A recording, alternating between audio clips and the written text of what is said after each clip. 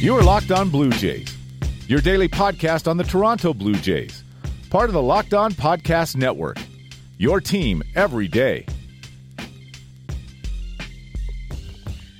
Hello, Blue Jays fans, and welcome to Locked On Blue Jays, your daily dose of Toronto Blue Jays talk directly into your headspace, part of the Locked On Podcast Network, your team every day.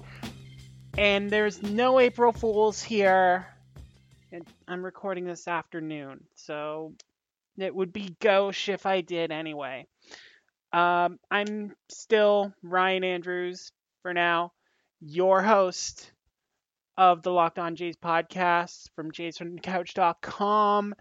So, yeah, we have our first full series of 2019 in the books, and there are definitely some positives that the Blue Jays can take away from their split with the Detroit Tigers.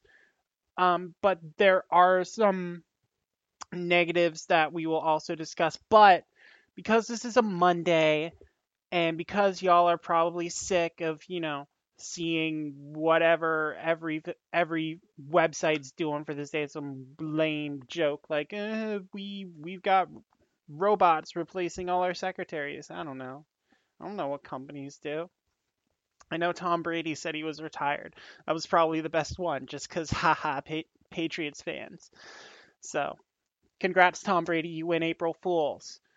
The Blue Jays may win April Fools. They play tonight against Baltimore. We will preview that later on and talk about tonight's starter, who will be tasked with continuing the trend that the Blue Jays rotation has set. And it's a mind-boggling stat. The Blue Jays' first four starters this season, Marcus Stroman, Matt Shoemaker, Aaron Sanchez, and Trent Thornton, have combined for 24 scoreless innings.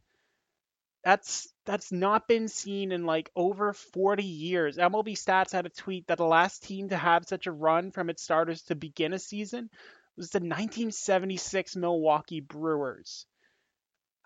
That is ridiculous, and no one would have expected it from this Blue Jays rotation. Matt Shoemaker, he's injured. Trent Thornton's a rookie. But it helps to face the Detroit Tigers with an entire bottom half of the lineup that is pretty much useless. I mean, they won the Sunday game basically because Heimer Candelario went 5 for 6. That was it. But just seeing what the starting pitchers have been able to do. Stroman and Shoemaker in particular were impressive. Both went 7 innings, and they were very effective at pounding the strike zone. Shoemaker in particular, when I watched his start on Friday, just the way he was able to work that strike zone and continuously get ahead of batters. Now, for Sanchez and Thornton, that was a bit more of a problem. That's why their pitch counts got rung up a little bit. And like Thornton was never going to be, a threat for a complete game. But the Tigers were feeling him out, and they made him throw more pitches on Sunday. So, despite all the nerves, despite having his family in the stands for his first ever game, Thornton performed very well given the circumstances, and he's probably earned a longer look in the rotation. I know this was meant to be just a temporary solution while Ryan Borucki is still working on coming back from injury, but now with the news that Clayton Richard is going to hit the IL, I will wear a rubber band and ping myself every time I say DL for that. Because Clayton Richard went to the IL, now there's an opening a little more for Trent Thornton to audition further. And again, we're going to talk about tonight's starter in the second half, but Thornton has definitely earned it. Just the way he had command of all his pitches, just he was able to place them pretty much where he wanted. That curveball looked really good against Detroit. I wouldn't mind seeing that go for a little, and he can change the arc on it as well. Change it from like a 10-4 to a 12-6. That's huge to play with the deception and kind of fool batters. Sanchez, we should talk about Sanchez because it was kind of oxymoronic with Aaron Sanchez on Saturday because it was a good start. Like, he didn't allow a run. He was striking out batters, which he did not do last season. But at the same time, a familiar problem with Aaron Sanchez creeped in that the pitch counts got out of control very quickly.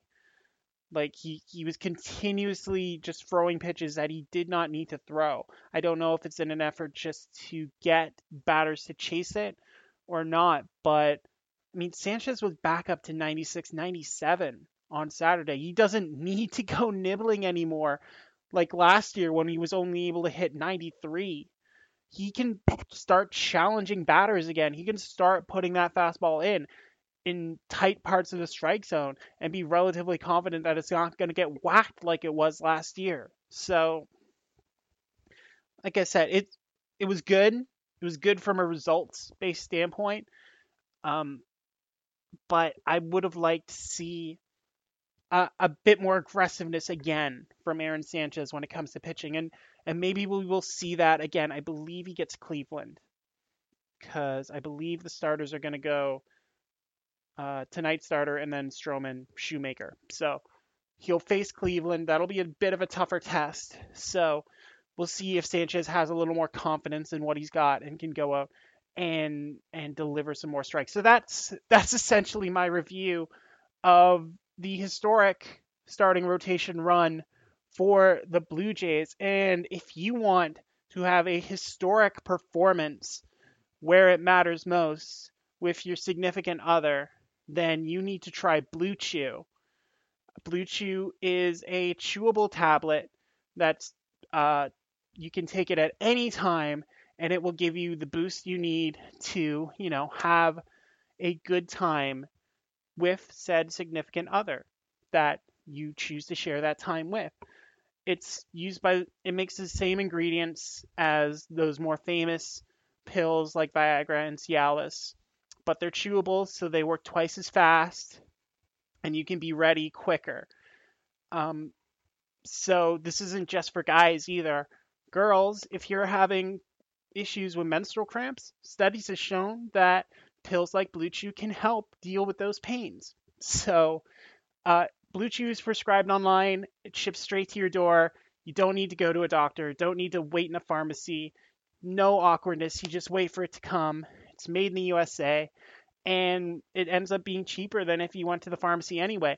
And it's even cheaper because if you visit bluechew.com, blue is in Blue Jays, you get your first shipment free when you use the special promo code MLB. You just pay the $5 in shipping. So again, that's bluechew.com, promo code MLB, to try it for free. It's a better, cheaper, faster choice, and we thank them for sponsoring the podcast. You are Locked On Blue Jays, your daily Toronto Blue Jays podcast. Part of the Locked On Podcast Network, your team every day. Okay, we are back. So, we talked enough about the Detroit series. Do we want to talk about the offense? No, the offense was bad. So, let's just ignore that Lourdes Gurriel Jr. went 0 for 11. Let's just ignore that Kevin Pillar only had one hit. Let's just move on from that and talk about tonight's series opener between the Blue Jays and the Orioles. Now, admittedly, when I saw Detroit and Baltimore as the first two teams on the Blue Jays schedule, I thought there was a very strong chance that, they could go 5-2 to start the season and, look good for a week, essentially. They're looking all right, but, obviously they now have to sweep the Orioles to get to that 5-2 mark. Not saying it's impossible, but the Orioles did just take 2 of 3 from the Yankees, which, brings me great joy, but, I don't like to see that coming in to Toronto. So what are we going to see in this game? Well, we're going to see Sean Reed-Foley, which will make frequent contributor to the show Matt Hall very happy, because Hall was the one who predicted Sean Reed-Foley was going to be a very important starter for the Blue Jays this season. So, well, he's going to be important tonight. Makes his first ever start against the Orioles. Goes against David Hess, who the Blue Jays have scored 2 runs off of in his career. So, just very, very tough ask for Sean Reid-Foley, especially since he probably thought he would be gearing up to start in Buffalo. And the team, I think, thought that too. Just the way Sean Reid-Foley had issues with his command. The problem with Sean Reid-Foley has never been his stuff. He has electric stuff. Posting double-digit strikeouts against the Yankees and Marlins last year. He has the stuff. He just has to be able to harness it. And he was not doing a very good job of it in spring training. He had a 13-8 strikeout to walk ratio, and he had an 8.40 ERA. It's not great. So I'm not sure the Blue Jays are really excited to have Sean Reid-Foley go tonight, but at the same time, it accomplishes what the goal of 2019 is, which is to find the guys who are going to contribute for seasons to come when your good batters are coming up and when, you might actually have an offense that can consistently score runs and keep you out of extra innings. So from that standpoint, it's good. I probably would have given it to Jacob Waguespack, to be honest. I think he performed better than Sean Reid-Foley, and you put him on the 40-man roster for a reason. You're not going to waste that spot and watch Travis Bergen go off to San Francisco if you're not going to use Waguespack at a major league level. So I don't know why he's on there and not being used in that situation, but again, maybe they just see Waguespack as like a backup arm, and Reid-Foley is potentially that number 2 guy in the future. So from that standpoint, I get it. I get why he's out there. I just want to see a bit more from this offense because, again, it was kind of hit or miss. Like yesterday, if not for Rowdy Tellez's pinch hit home run, we are talking about a team that got shut out twice. And I know Ron Gardenhire was panicking about his team getting shut out for 18 innings by saying he would drink heavily, which I encourage that strategy for many managers, especially Brandon Hyde in Baltimore, just to try and get through the season. But they didn't really do much to help the pitching staff. Like, Freddie Galvis was the most consistent regular hitter in that lineup. Him and Richard Urania are the only guys who had more than 3 hits. Brandon Drury had 4 hits as well, but he had like 17 shots to get those hits. So it's a bit worrying, especially when you look at some of the guys who are counted on to kind of make steps forward in that offense. As we said, Lourdes Gurriel 0 for 11 with a walk against Detroit. That's not acceptable at second base. You look at Kevin Pillar, 1 for 16 with just a single. Now, granted, he didn't strike out as much as he usually does, but just inability to put the ball in play. Randall Grichuk was 0 for 12. Now, he did draw a couple walks, so he does have an OBP, but it looked like the same thing as last year. Like, he was pressing too hard to try and make things happen. He just kind of has to get natural at it and lean back. Teoscar Hernandez was only 133 in that series, 2 for 15. And he was cleanup for most of that. So some troubling signs to start the offense. We'll see if they can get it going a little more against a Baltimore team that does not have a great pitching staff. But, at the same time, you need to see some kind of growth here. And I know there have been trade talks around Kevin Pillar, so that may play into his slow start. But Gurriel needs to show a bit more. Danny Jansen needs to show a bit more offensively. Teoscar definitely does. So it can't just be all Rowdy bombs. That's not healthy for the sustainability of a good offense. So that's what I'm going to be looking for in this series. That's what we'll be talking about probably during this series.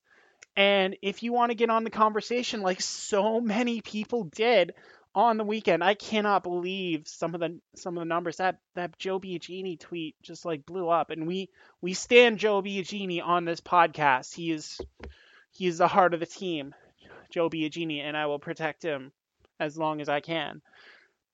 But thank you all for the interactions on that. That was great to see. If you want to continue to do that and get involved, follow me on Twitter at NeoAC18. That's NeoAC18. Follow this podcast at Locked On Jays. You can do it on Twitter, on Instagram, on Facebook, however you feel comfortable doing it. And if you're not subscribed to the podcast, I don't know why you wouldn't be, because, it's the best way to get my words into your brain every day. So if not, go to Himalaya. It's a great new podcast app that curates podcasts for you. You can go to Spotify. You can go to Apple Podcasts, Google Play, Stitcher, however you want to do it. And, if you want to listen to it in the car on your way home from work, get you prepped for tonight's game, just tell your smart device to play Locked On Blue Jays, and it'll do that because we live in the future. So, for everyone here at the Locked On Podcast Network, I've been Ryan Andrews of JaysFromTheCouch.com. Thank you all so much for listening to today's episode, and y'all take care.